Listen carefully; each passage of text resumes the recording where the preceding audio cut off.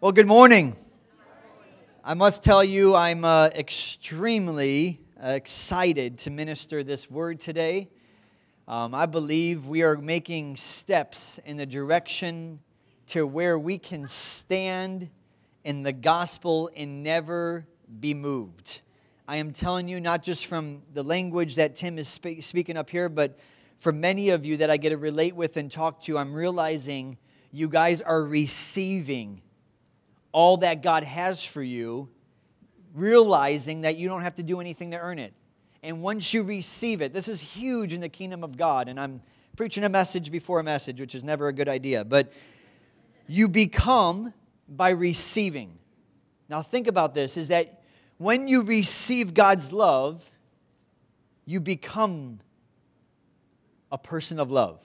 So you're not trying to love. I'm not trying to tell you, go love people. No, I want you to receive His love, because when you receive, you become the very thing that you receive. Many of us strive. If you talk about holiness, what do you picture in your mind? You picture a standard. You picture a set of rules or a functional way of trying to get to a place where you're holy. But what if you received His holiness? You become what? Holy. What if you received His mercy? You become merciful. So everything we long to become and that God is calling us to, it all comes from one thing: receiving. And we are to receive the abundance of grace and the gift of righteousness. And it says that we cannot freely give until what? We have received. And so I just want to encourage you to learn how to receive from God. And each and every morning, one of the practices that I do that is, I think, greatly shaped the way of keeping me standing in grace is, Father, I just received today. We sang that song, I'm highly favored and I'm anointed. I just receive your favor today, which is your bias, that I have an advantage today because God is for me and He's guiding my steps. Father, I just receive your favor today. And I remember the beginnings of doing that, where my mind would always be like, what did you do for His favor today? What are you going to do to earn His favor today? What are you going to do to make sure you're deserving of that favor? And now I literally can wake up, receive His favor, and those thoughts no longer have a place in my mind. And you're going the same place just as well. It's about receiving from God so that you can live freely for Him. Sorry, my nose itches. Palm Sunday today. We're going to do a one-time message today because we're just 7 days away from one of the greatest events in history. Amen? The resurrection of our Savior, Jesus Christ. But on Palm Sunday, they prayed this prayer in Psalms chapter 118, verse 24 and 26. I don't think it's going to be on the screen, Johnny. So it says these words, Psalms 118, 24. I want you to listen to this. It says, "This is the day that the Lord has, and we will rejoice and be glad in it." Now think about this. This is what they declared every time they came through Passover, is they declared this psalm. And it says, "Save now, I pray, O Lord. O Lord, I pray, send now prosperity." Listen to those words. They wanted a Savior, but we're going to learn in just a minute, it wasn't a Savior from their sin. It was a Savior for what? From the kingdom of Rome. And they wanted a prosperity. And how many times do we want something from God and He has something else in mind for us? It says, "Blessed is he who comes in the name of the Lord, who has blessed you from the house of the Lord." And so today we remember and we celebrate what is known as Palm Sunday. So we're 5 days away from Jesus being crucified. We're 5 days away from the celebration of what they call the Passover. And we're 7 days, just 1 week away from the most significant event in all of our lives, the resurrection of Jesus Christ. And I want you just to picture with me for a moment what this day looked like, what Jesus was about to do, and what He encountered when He was riding into Jerusalem on a donkey. The crowds were gathered together. This was a day where they were awaiting for history upon history upon history. This is finally the day where our deliverer is going to be with us. And so there's a great multitude. At this time, they estimate at the time of Passover, it's estimated around 2 to 3 million people are gathered together. Can you imagine what that looks like? It's like an atmosphere like at a carnival. There was a celebration, there was a party, there was this jubilation, there's expectation for so many people. Can you imagine the excitement that this is the week, this is the day, this is the King that is coming to set us free? And they were expecting that they would no longer be under the Roman Empire. I want you to see the parallel, because in our lives we have all these expectations of God setting us free from circumstances, setting us free from suffering, setting us free from things that are hard in our life.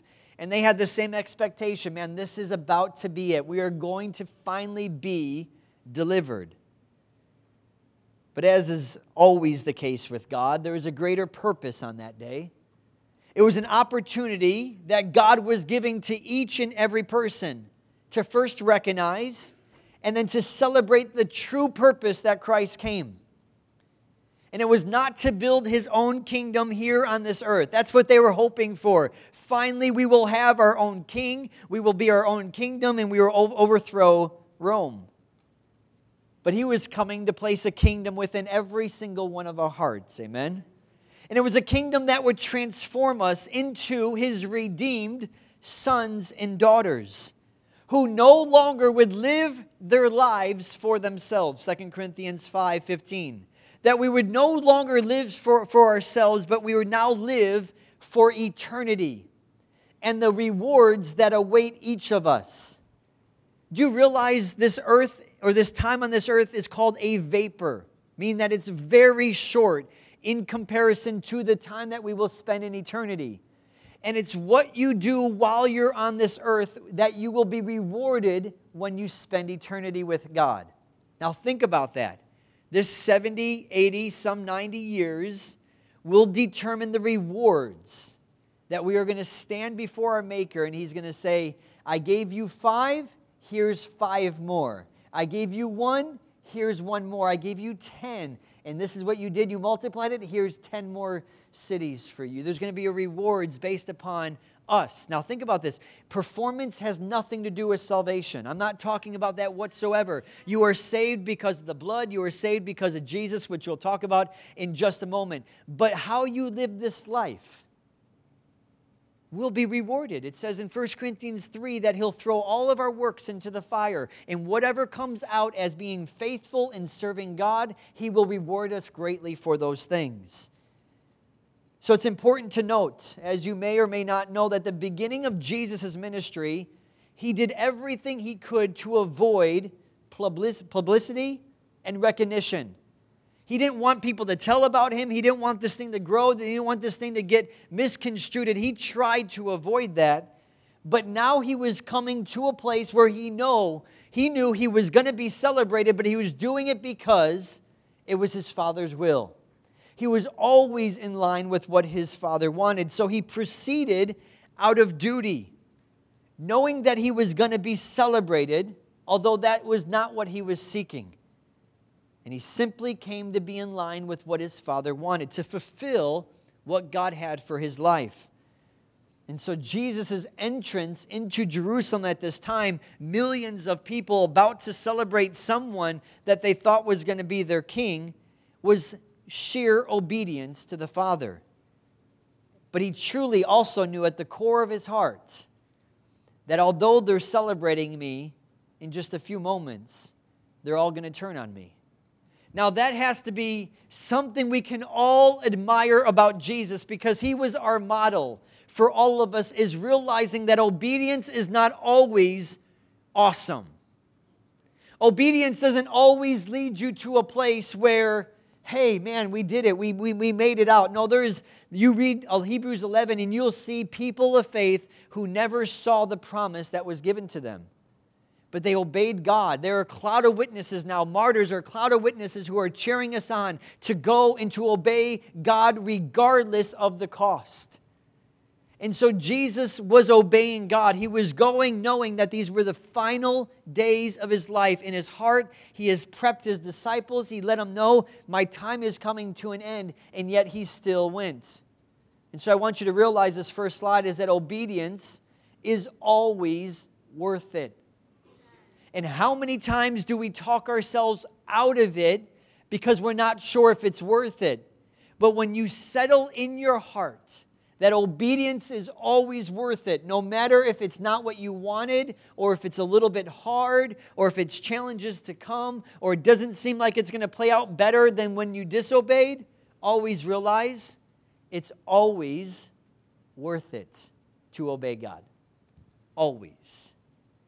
Would you look with me at John chapter 12? We're going to start in verse number 1, and then we're going to skip ahead to verse number 12. I just want to give you the context in verse 1. The reason why I don't spend time reading all the entire passages just for the sake of time, but when you have a chance during this week, because we're celebrating what Jesus is about to do, I encourage you to read John chapter 12. It'll give you a good insight into what this week was going to look like for him. In verse number 1, it says, "Then 6 days before the Passover, Jesus came to Bethany, where Lazarus, who had been dead, whom he had raised from the dead." So he's about to have lunch with Lazarus.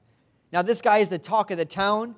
People are mad at Jesus because so many Jews are now believing that Jesus must be the Messiah because of this amazing miracle that took place. And so they're trying to find both of these guys. They want Lazarus dead officially, and they want Jesus dead just as well. And then it says in verse number 12, it says the next day, now right before this was where the Mary poured the alabaster jar over his feet. So this was preparation for what was going to take place. This was the indication that Jesus knows my time is done. This is the last final days of my time on earth. In verse number 12, it says, the next day, a great multitude, about 2 million people that had come to the feast, when they heard Jesus was coming to Jerusalem, they took branches of palm trees, they went out to meet him, and they cried out these words, Hosanna, blessed is he, which we just read, Psalms 118, verse 27, or verse 26, blessed is he who comes in the name of the Lord, the King of Israel. So they were setting the stage, extremely excited. And how many of us have been excited that God's going to do this for me, and God's going to be this for me, and God's going to come through for me on this? And so you can see their excitement because they know the time is so close. Palm branches, just to give you a little bit of a history on this, it was the royal carpet at the time that they made them to celebrate those who were coming back from a time of victory and triumph in battle. So when a king would come back, they would lay palm branches down to celebrate and to let them know he was victorious and he triumphed over the enemy. So this is what they were setting the stage for. They were saying, man, our king is now victorious. This is who our king is. Nobody can stop him. We are going to form an amazing nation together. In common context, they were waved triumphantly as the king rode through the streets. So Palm Sunday was a day of welcoming Jesus as a great conqueror and an almighty deliverer. Can you imagine their disappointment when he died? Can you imagine what happened when he no longer was alive? But they thought he was a deliverer from the Roman Empire, when in fact, he was a deliverer from their sin. And they wanted him to deliver them from their bondage. That word Hosanna, it just simply means to deliver or to save us now. It used as a cry of acclamation and adoration. They wanted to be free from the ruling hand of Rome, from their difficult circumstances, so that they could be the number one most powerful people on the earth once again. They were, remember everybody, 2 words that hinge complete Christianity is what? Deny self. Because when self is allowed to not be denied, when you do not take up your cross, self always comes to a place where this is all about me. God's all about me. My spouse is all about me. My family's all about me. My job is all about me. This life is all about me. And they were ready to make this all about them finally. This is our turn to rule. In John 12, verse 14 and 15, it says these words, Then Jesus, when he had found a young donkey, or another term would be a young colt, he sat on it as it was written. So he was fulfilling prophecy here. Fear not, daughter of Zion. Behold, your king is coming sitting on a donkey's colt. Zechariah 9:9 is where this comes from, and it says these words, "Rejoice greatly, O daughter of Zion. Shout, O daughter of Jerusalem. Behold, your king is coming to you. He is just and having salvation. He is lowly and riding on a donkey, a colt, a foal of the donkey." I thought this was remarkable, and I want to just sit here for a little bit on this understanding, is that a colt or a donkey, it symbolized all who Christ was and what he was coming for. In times gone by, that colt was a noble animal. In ancient days, a king would ride that beast of service, they called it, to carry the burdens of men. But more significantly, it symbolized that when a king came on a colt, it symbolized peace. I hope you make the connection in your heart, because when you learn this and this comes alive on you, it changes everything about your relationship with God. And so when they entered a city in peace, they rode on a colt to symbolize peaceful intentions. This differed dramatically from a conquering king, that when the king entered a city after they conquered, they would ride on a what? A stallion. So Jesus did not ride into Jerusalem on a stallion. He rode on a donkey, a colt, to symbolize two important things. The first one is peace. Now just think about this, how God prearranged all of this, that Jesus would be on a colt, a symbolic thing at that time of peace. I'm sure many didn't catch it. Many were so enamored by this is our king that they missed something so simple, that Jesus said, "I've come to bring peace." Jesus came to restore peace between you and the Father. Remember in John 14:6, "I am the way, I am the truth, I am the life. No one comes to" who? The Father, "but through me." It didn't say nobody comes to heaven. Yes, Jesus is the way to heaven, but many times we get so fixated on getting to a place that we forget that he brought us to a person. And that person is the Father God, who now says there is complete peace between you and I. Now, I want you to catch something, because this significantly could impact your life. That word peace, as we all know, doesn't just mean, oh good, we're all good. Which it does. It's so much greater. That peace is the word shalom. It means nothing missing and nothing is broken, and there are no obstacles, there are no hindrances between you and who? The Father. All right, let me say it again. That word peace means that there is nothing missing and nothing broken and nothing lacking and nothing hindering you from having a full and perfect relationship with God. And everybody's like, well, what about myself? I'm the biggest hindrance to my relationship with God. And that's why he killed you. Amen? He made your old man dead, and now he's made you a brand new man, which we're going to talk about in a moment. This means every single morning when I wake up, there is perfect peace between me and God. When I sin, there is perfect peace between me and God. It doesn't mean you can play with sin, because sin will cause you to turn your back on God, feeling like you're not worthy, you're not qualified, he must be so disappointed. But God did away with sin. He dealt with sin on the cross, so he doesn't see it the same way. But when we partake of it, what happens is we get into utter condemnation, shame, and guilt, and we start to realize, oh man, this sin that I just committed was greater than the blood of Jesus Christ, and therefore there's no longer peace between me and God. Now I must do something. I must listen to Christian music. I must read the Bible more. I must pray more to make sure that me and God are good again. Now, if your heart towards sin is like, man, I love sin, but I want God, then you're missing the gospel completely, because the gospel transforms us from within. So you know what? I don't even think about sinning. And sometimes you are so sin conscious, us as Christians, that we think we're just sin waiting to happen. And if you expect yourself to sin, guess what's going to happen? You're going to struggle and struggle and struggle with sin. But when you realize, man, God has cleansed me. He has made me new. Sin no longer is my master. I've now given over my members of my body to the slave of righteousness or the master of righteousness. Hey, I no longer even have to think about, oh, I hope I don't sin today. And some of us are so sin conscious that we believe that it's just a moment away from when I'm going to make another mistake, and I'm going to make another mistake, and I will always make all these mistakes. So God is no longer our judge. He is now our Father. That is a huge difference. When you enter a courtroom and stand before a judge, it's not like, hey, bro, you doing good? Man, we're good, right? We're good. No, it's based upon whatever we determine in this courtroom. But when you stand before a Father who absolutely loves you, who delights in you, who calls you His beloved, it changes the nature of the relationship. When we see God as a judge, yes, you're always going to be like, man, I hope I perform well today. When you realize He's your Father and no longer your judge, it changes everything. You can now enjoy all that is good because of your right relationship with God.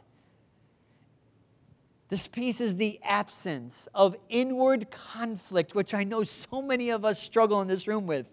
This inward conflict, this condemnation that just lurks because you didn't, Jim just talked about it yesterday, because you didn't wake up early enough, because you didn't do this, because you didn't do this. So we live constantly condemned, like, man, God, I'm so sorry, I suck at being a Christian. Wait, S-U-C-K, that's what we don't say the words out loud, right? And there's so much shame that we live with because of what we used to do and what happened in our past. And so the enemy is always like, oh, I got this girl. Oh, I got this guy. All I have to do is just bring up a little memory of their past, and they'll go right back into shame about who they used to be. And all he does is trip you up. You know, it's like what I do with my nephews. They're walking, and you kick this leg, and that's what we're constantly doing. It's like, I love you, Lord. You know, this, and he's just tripping us throughout the whole day, and we're just like, man, I'm not good at loving you, God. And so we're now what? We get our mind back on who? Self. And when you're self-conscious, you become sin-conscious. And when you're sin-conscious, there is no freedom between you and the Father. When you realize He did away with sin, and you are to deny self, take up your cross, and you can stand before Him as this new redeemed son or daughter of God, wow, what do you have to be concerned about?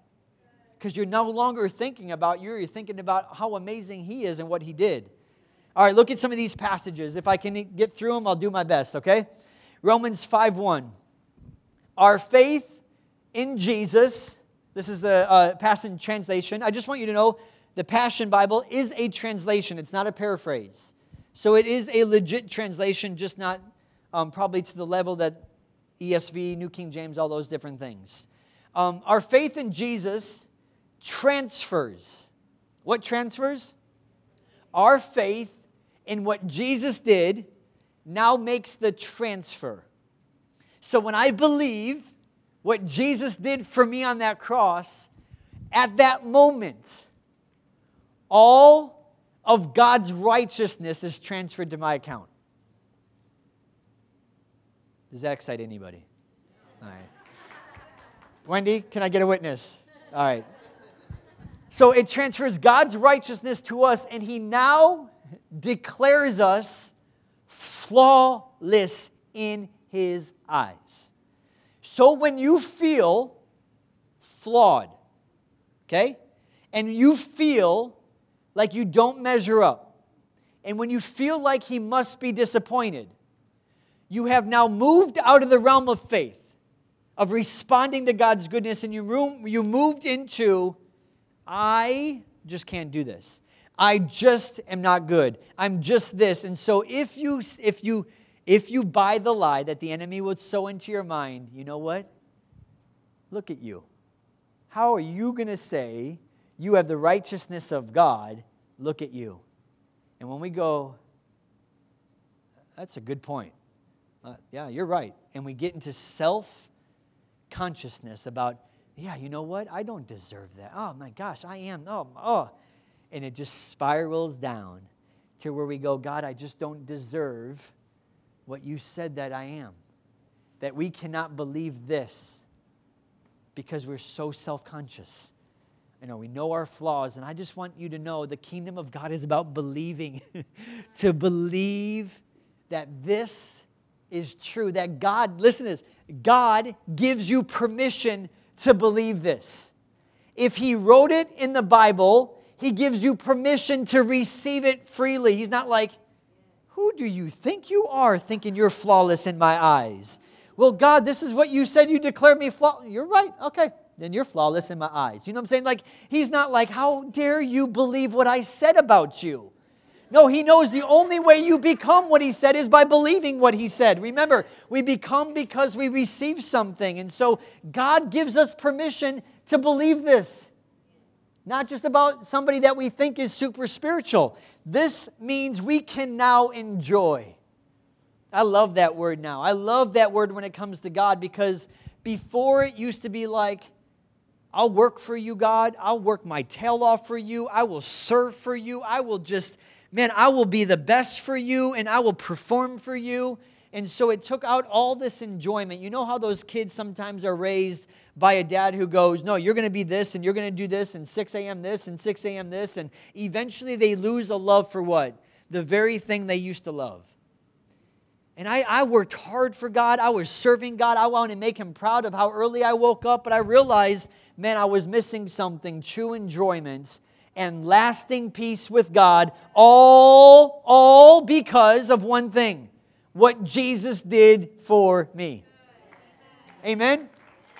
So my faith is God going, I receive all your righteousness.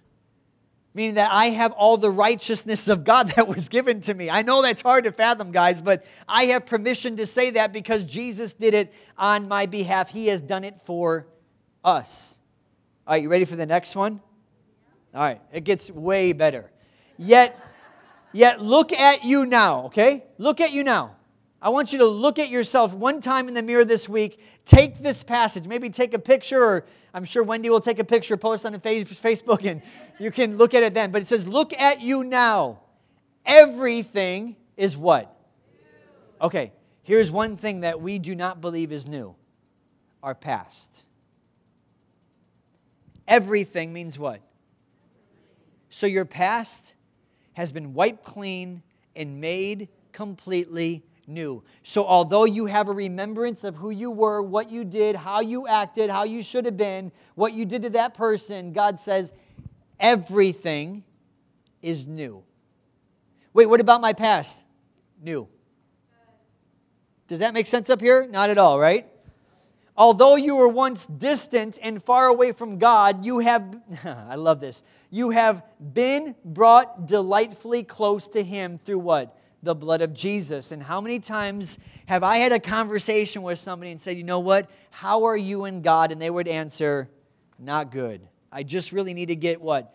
Closer to God. So they're striving to get closer to God when He already brought us delightfully close. Can you imagine striving for something that you already have? Can you imagine the frustration of going, God, I just want to be close to you? Can you imagine Him going, oh my gosh, okay, you are already close to me. I did it. You didn't have to come near to me. I came near to you by the blood of Jesus Christ. We are perfectly one. Amen? That changes, because if I asked you this question, now you're going to totally see how you are believing maybe not in the right. If I asked you this question, how do you get close with God? How many in your minds right now are coming up with a list? Right? If somebody came up to you and goes, hi, can you teach me how to get close to God? All of you, most of you, would go, well, I think you should start by reading your Bible more, right? Start praying more. But what if we just assured them, oh, don't even try to get close to God. Just respond to how close you already are. So when you read your Bible, it's not about getting closer to God. It's about discovering the one that you're already perfectly one with. And when you worship God, it's not about getting close to God. It's about just responding to His greatness. Oh, great are you, Lord. And I'm just worshiping you, not because I'm trying to get closer, but because I'm already delightfully close to Him. It changes the way that you live with Him. Now you can enjoy Him rather than like, I'm almost there, God. I'm almost there. I just made a couple back steps and a couple detours, but I'm almost close. And He goes, oh, how are you doing that? Oh, I'm just working really hard. I'm going to do it. I've been serving you every Sunday. I've been praying, and I'm almost there. I woke up at 6 a.m. this morning, and man, we had a great time, didn't we? And then I don't know what happened in the afternoon. I forgot about you, and so, right, we're not close, but I'll be back tonight, and I'm gonna work hard again. And we do it all the time. Isn't it crazy? I'm sure those are laughters of recognition. But it says we are delightfully close because of the blood of Jesus. You have actually been united to Christ. When you unite to Christ, you are united. There's no pulling you apart. There's no separating you. That's what Romans is all about. Nothing can separate you. It didn't mean nothing can separate you from God loving you. No, nothing can separate you from your Father. No one's going to take you out of His hand. Our reconciling peace is who? Jesus. It's not circumstances. It's not a better life. It's not more this or more this. Our peace is who? It's a person. It's Jesus. It's not a church. It's not a message. It's Jesus. It's introducing you to Jesus. He has made both the Jew and the non-Jew, we are one in Christ. By dying as our sacrifice, He has broken down every wall of prejudice that separated us and has now made us equal. Both Jew and non-Jew, we are equal through what? Union with Christ.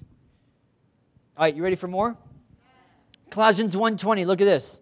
Now remember, we're just talking about the colt signified peace. I'm just laying this, that there is absolutely nothing missing, nothing broken between you and God. But how many times do I feel like that when I wake up? Like, man, so what happened in my dreams? I felt like I just got so far away from you, God. But I have to receive by faith. Faith is the what? The thing that transfers. And so it says, by Him, that He would reconcile all things to Himself. By Him, whether things on earth or things in heaven, having made peace through the blood of the cross. The blood is what now secured the peace, the shalom. Nothing missing, nothing broken between me and the Father. But the second thing that the colt represented, not only did it represent peace, but it also represented service. That Jesus came to serve us by carrying the burden of mankind, which is sin. So He served us by He put sin, our sin, on His back. That cross, when He was walking through what was that road? Yeah, but what was it called? Oh, sure, okay. With the cross on His back? Wasn't there another word for it? Yeah, there you go. So He had the cross on His back. That was the symbolic understanding that He was being our servant. He was carrying our sin, and that sin was taking Him to a place where He was going to be put on the cross. And now everybody say all the wrath of God was now distributed, just placed upon Jesus, because all of the sin of mankind was on Jesus. And so it says in Isaiah 53:10 that it pleased Yahweh to crush His Son on that cross so you and I could walk in the righteousness that was afforded to us. So all of the wrath, all of the justice, all of the anger, all of this disappointment was now on Jesus on that cross. And so He absorbed all of the wrath. He drank the cup of the wrath of God, and it was now empty. There is no longer any wrath necessary or afforded to anybody who calls or puts their trust in the blood. That was His service to us. Matthew 20, verse 28 says these words. It says, just as the Son of Man did not come to be served, but to what? This was not about serving tables. This was not about washing the disciples' feet. This was about what He was going to do in serving mankind. He was to give His life as a ransom for many. That was how He served us. He said, Justin, I'm going to take your place. I'm going to take your sin. I'm going to take your shame. I'm going to take your condemnation and your guilt. I want it on mine. I'm going to go to that cross. I'm going to satisfy the justice of God so that you can now have peace with God, and now you could live the way that I lived with the Father. How great is that? I mean, that is good news, amen? That's the gospel of Jesus Christ. And so sin, because of Adam, it penetrated our bloodstream. It corrupted our way of thinking. It darkened our understanding, our desires, our passions, our life. Everything is bent in the wrong direction. It darkened our hearts and it blackened our record before God. I want you to realize that when sin came into your life, it caused your heart to not have affections toward God. It says foolishness is bound up where? In the heart of a child. They don't come prepackaged Christians, amen? And it says that our record was blackened. Our record before God was flawed. We now committed sin. We now walked away. And that's why he says everybody has what? Sinned and fallen short of God's glory for their life. So when he came and he died for us, he took care of both of those things. His life was a ransom for us. Amen? And he is our Passover lamb. So when he was about to have Passover with his disciples, he knew, man, there's a greater Passover than this meal. This meal is remembering that we delivered the children of Israel out of Egypt, but who I am is going to deliver you from all your sin. Powerful, isn't it? 1 Corinthians 5:7, look at these words. Therefore purge out the old leaven, that you may be a new lump. Who's a new lump? I don't care if we're lumpy, amen? I'm just glad that we're new, amen? Since you are truly unleavened or clean, for indeed Christ, who is our what? He's our Passover. Jesus was the living fulfillment of every legal requirement that God's righteous standard had. So God had a standard. The 10 Commandments, they had 613 more laws. He had a standard on how you were to live. That law, those commandments only had one purpose, to point you toward Christ, knowing that you needed a Savior. That law could never cleanse you. When you guys see a speed limit sign, does it make you just want to obey that amount? No. Laws don't change your heart. They just expose your heart, right? Like 45, why 45? Let's go 55. And it's 55, it's never enough. You know what I'm saying? And so the law was never given to make man right with God. It was to reveal to them. Think about this, because the chapter before in Exodus, where God gave the commandments, the chapter before, the people got a little bit bold and they said, whatever it is you command us to do, we will do it with all of our heart. He's like, oh man, you missed it.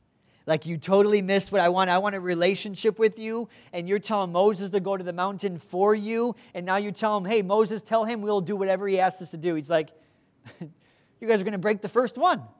Like, you guys are going to break them all within days, and that's why we're going to need a priest, and we're going to need sacrifices and so forth. So Jesus was the living fulfillment of every requirement that God had for us. He was the Passover the lamb that God had chosen so that we could be completely free from the wrath and enjoy now a new and a perfect relationship with God. Because if I asked you in this room, is your relationship with God perfect? We would have a resounding no way. Unless you receive the gospel.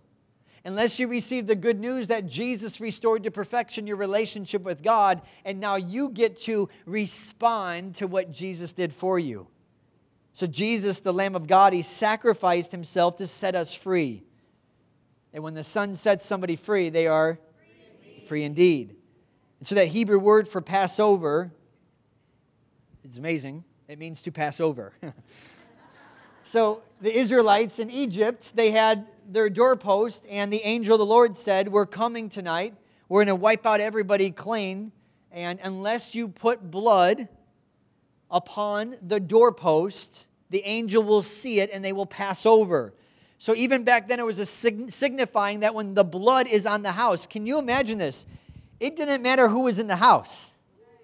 Now that's mind-blowing. It wasn't like, whoa, how did you get in the house? No, if you're in the house and the blood is covered over the doorpost, that angel passed over that house and you were free from the wrath. I am covered by what? The blood of Jesus Christ, amen? Isn't it interesting that you had to apply the blood of the doorpost? The angel did not. So you had to take a hyssop and you had to wipe it, and therefore that place was now secure by the blood. And many of us don't apply the blood. What I mean by that is many of us don't wake up and go, you know what, Father, I just received your blood today that has cleansed me from all sin. Today I don't have to sin against you. I get to live for you today. And I thank you that you empower me to live a righteous life, that you have given me your peace. And I just enjoy that there's nothing missing, nothing broken between you and me today. And so I just receive it and I walk in it. And that's applying the blood. Because now my confidence with God is based upon one thing. The doorposts of my life are covered by a perfect blood of Jesus Christ. Amen?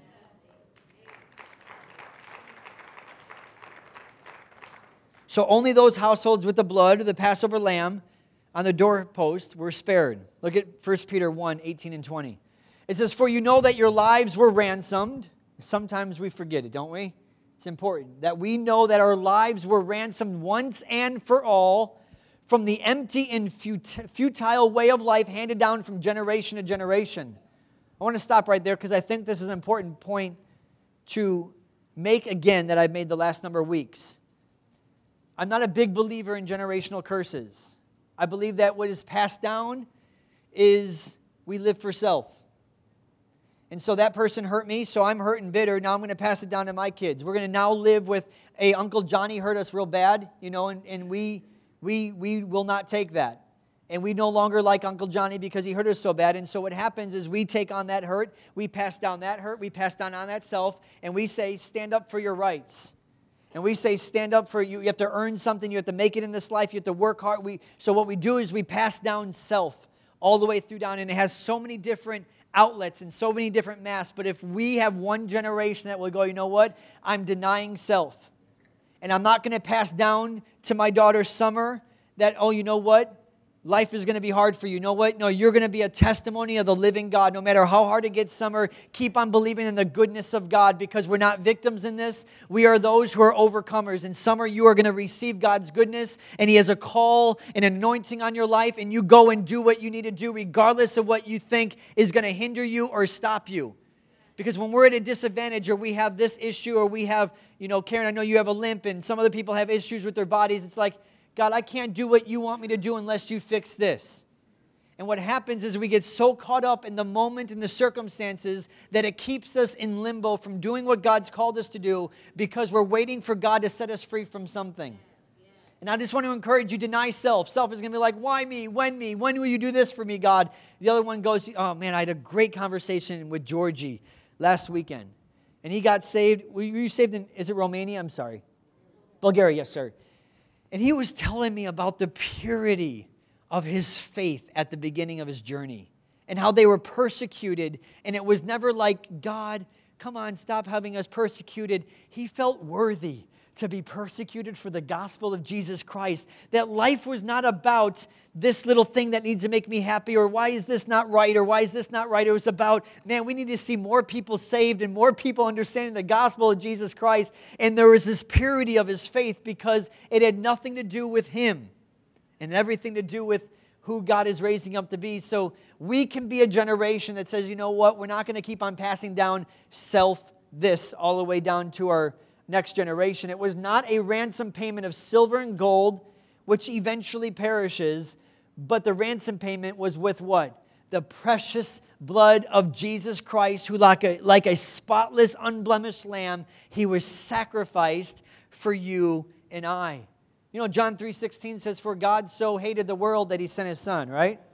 God so was frustrated with the world that He sent His Son. God was so upset and angry and disappointed with the world that He sent His Son. That wasn't the state of God. God so loved the world that He found a way to redeem us back to who we are, sons and daughters. And so listen to this. If God can accept the blood as a payment for our sins and the price for our redemption, if God said that is satisfactory, then I can too. Like I have permission to say that blood, you accept it, I accept it too. I don't know how. I still feel like I'm a broken down old man, but you know what? I'm redeemed. Because you say you put faith in the blood, I'm going to put the same faith in the blood. So if God is satisfied with the Lamb of Jesus and the blood that Lamb shed, man, then it must be acceptable to me as well. So when I walk around and I can't forgive myself or I can't forgive somebody else or I live in guilt, shame, and condemnation, you know what I'm doing? I'm saying this is actually more real than the blood. And I place more faith in my condemnation and my own poor performance than I place upon what Jesus did, His perfect obedience to the Father. But when I put faith in the blood, I say condemnation. I had a thought the other day of the enemy telling me, Justin, you're just no good. Justin, you can't do this, or Justin this. And I just had the picture of me going, hold on, come here. Come on. Father, He just told me that I'm no good. What do you say about it? And I'm going to wait till I hear what my Father says. And I'm going to go, okay, I believe you. And sometimes we just have conversations with the enemy without God being part of the equation. And He is a master manipulator. He knows how to get you to your lowest point. He knows how when you look in the mirror, you see your greatest flaws and that you're never going to amount to what God has called you to do, that there's really not an anointing on your life. And if there was, it's very small now and it's not going to have much of an impact, and that you can't pray for people because of this or because of this, and you can't go out and do what God's called you to do. And He has these conversations and we're entertaining Him, and we listen and we listen, and we stop believing what God has said about us. In Revelations 5:12, it says, worthy is what? Worthy is the Lamb. So what does this mean for us who embrace Jesus as the Lamb? I want you to get this statement inside your heart. You can put the next slide up there. I just want you to get this statement in your heart. When you receive the Lamb and what Jesus did for you, forgiveness has been granted. And a new life has been given. This is important stuff for all of us, because forgiveness has been granted you. Means this: you don't owe God anything. He paid a debt that you could never pay. And He fulfilled the law that you could never fulfill. He is not asking for anything. He is saying, you're forgiven. Just receive it and watch it transform your life so you never deal again with sin, guilt, and condemnation. You are forgiven. Amen? All right, look at this passage before the worship team stops me, okay? 1 John 2:1-2, it says, you are my dear children, and I write these things to you so that you what? Do you know there's a place in your life where you don't have to go, I'm just going to sin today. I know sin's just waiting. It's lurking at my door. No, there's a mindset that He wants us to have, that He is writing these things. In 1 John 1 that we just could have read, it says, so that you won't sin. But if anyone does sin, not when you sin, if you. That's a big difference. That there is not an expectation on John's part for everybody to go, I know you're going to sin today. No, it's not when you sin. It's if you so happen to get lured into this thing called sin, we continually have a forgiving Redeemer who is face to face with the Father. Amen? So I don't want you to have the picture of you sin and Jesus is like, hey, I know you want to knock their head out, but no, you can't. Like, He's not protecting us from some big bad father. No, Jesus is continually reminding the Father, and the Father reminding Him of how this work was so satisfactory that although they sinned, I'm continually a forgiving Redeemer. My goodness. And it says this, with the Father, Jesus Christ, the righteous one, He is the atoning sacrifice for our what? Our sins, and not only for ours, but also for the whole world. That's why we're called ambassadors, or to go and preach the message, it's called, of reconciliation, to let people know their sins have been forgiven them. All they need to do is receive. Look at verse 12. Okay, I did not write this, but it's really, really good. I remind you, dear children, your sins have been what? And I don't know what permanently means. Does anybody know what that means? Permanently, right? Have been permanently removed because of the power of His name. And yet we want to bring those to God continually. In Hebrews 8, it's not on the screen, Johnny. It says that I will remember your lawless deeds. How often? No more. And what I want to encourage you guys is when you wake up in the morning, just remind yourself of these things. Father, I just thank you today that my sin has been permanently erased and deleted from my life. And I just receive your forgiveness today. Now look at this next set of passages. We're almost done, Nikki. This realm of death describes our former state, for we were held in whose grasp? Sin's grasp. But now we have been resurrected out of that death realm, never to return. Amen? We're not going back to darkness. We are in light. It says, for we are forever alive and forgiven of how many? All our sins. He canceled out every legal violation we had on our record.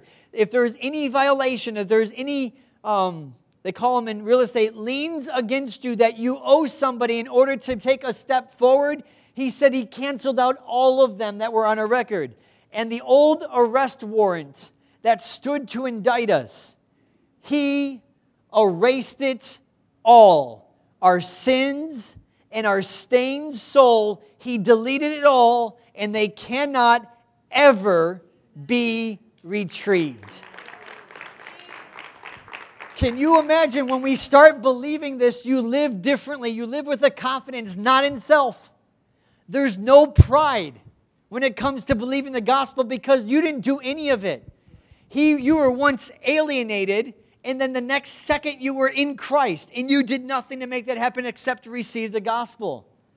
And it says this, everything we once were in Adam, our old man, has been placed on His cross, nailed permanently there as a public display to everyone of cancellation. This man is redeemed. This daughter is redeemed. They are forgiven. And the accuser of the brethren is going to come and go, you don't want to believe that. Don't believe that. And he's going to try to convince us and persuade us and get us self-conscious and get us sin-conscious and get us to a place where we stop believing that they were deleted, and now we're going to have conversations about what needs to be fixed in our life and about the sin in our life and about the struggle in our life and about how I just can't do this anymore, God. And so now we're talking to Him about something that is not a reality to Him because we missed the heart of the gospel. It says, then Jesus made, you guys can't see it on that screen anymore. Then Jesus made a public spectacle of all the powers, verse 15, Johnny, and principalities of darkness, stripping them away from every weapon and all spiritual authority and all power to accuse us. And by the power of the cross, Jesus led them around as prisoners. I love this. He led the enemy around. The enemy thought he killed Jesus, and he realized, oh man, we just did a huge mistake. And He was not their prisoner, they were His. And I heard a pastor say this, and I thought it was profound. He said he got a picture that the enemy was like, holy cow, we just killed Jesus Christ, the Son of God. We made a huge mistake. And everybody was in a flurry of just craziness down in hell. And then he got a picture of the enemy, Satan, just going, wait, come on back. Come on, let's just bring the troops back. Hey, Jesus died, and we messed up on that, but they'll never believe what He did for them.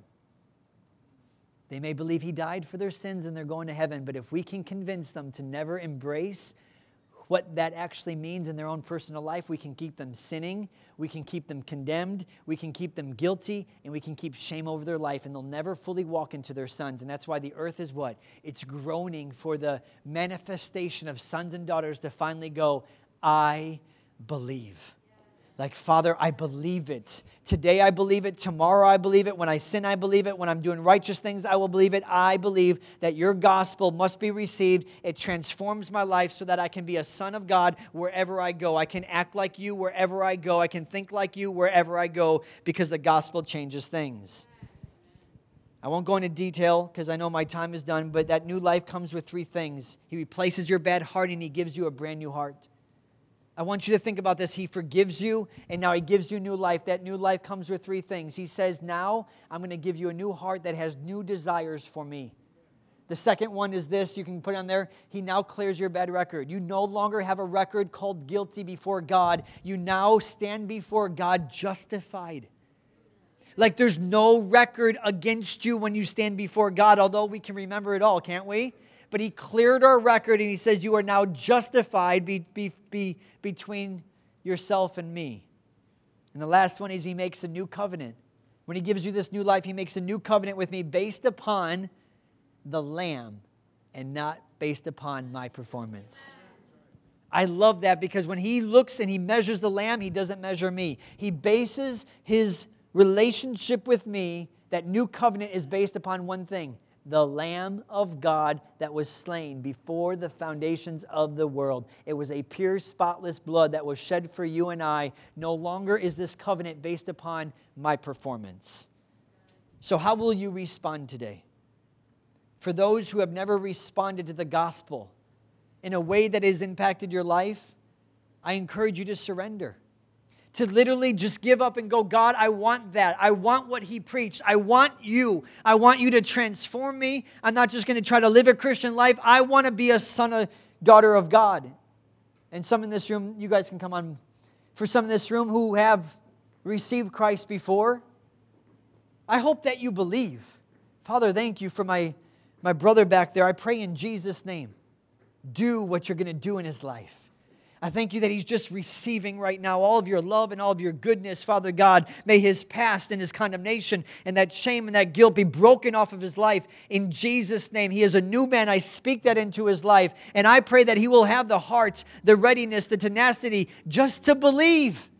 To believe what you said about him, not what he is. He's lived his life, but Father, believe what you have said. So I thank you that he surrendered and he has a believing heart. And so my hope is that those who lost sight of this and you get your focus back on you and you're not happy, and you're not peaceful, there's no joy, and you want this and you just don't measure up and you're ready to call quits with God, to believe. To just say, Father, I believe what you did for me. And I will believe it tomorrow morning, and I'll believe it tomorrow afternoon, and I'll believe it tomorrow night. And then you and I can have a relationship again. Because he says today is the day of what? Salvation. He said, seek me while I may be found. Say, Father, I received these things. So would you please stand with me this morning? We're going to sing one more song. I'm going to come up after the song. And as we do, if you're at the place where you know what, Father, I just need to surrender like that lamb that was lost, and Jesus went and found that lamb. He put the lamb on the shoulders, and he was greatly filled with delight. Maybe that's you. Or maybe you're the one who goes, you know what, I've been a Christian so many years, and I just do not believe this fully. And today you can just say, Father, I believe you. I believe what you have spoken over my life. So let's go ahead and sing one more song, Tim, and then I'll come right back up.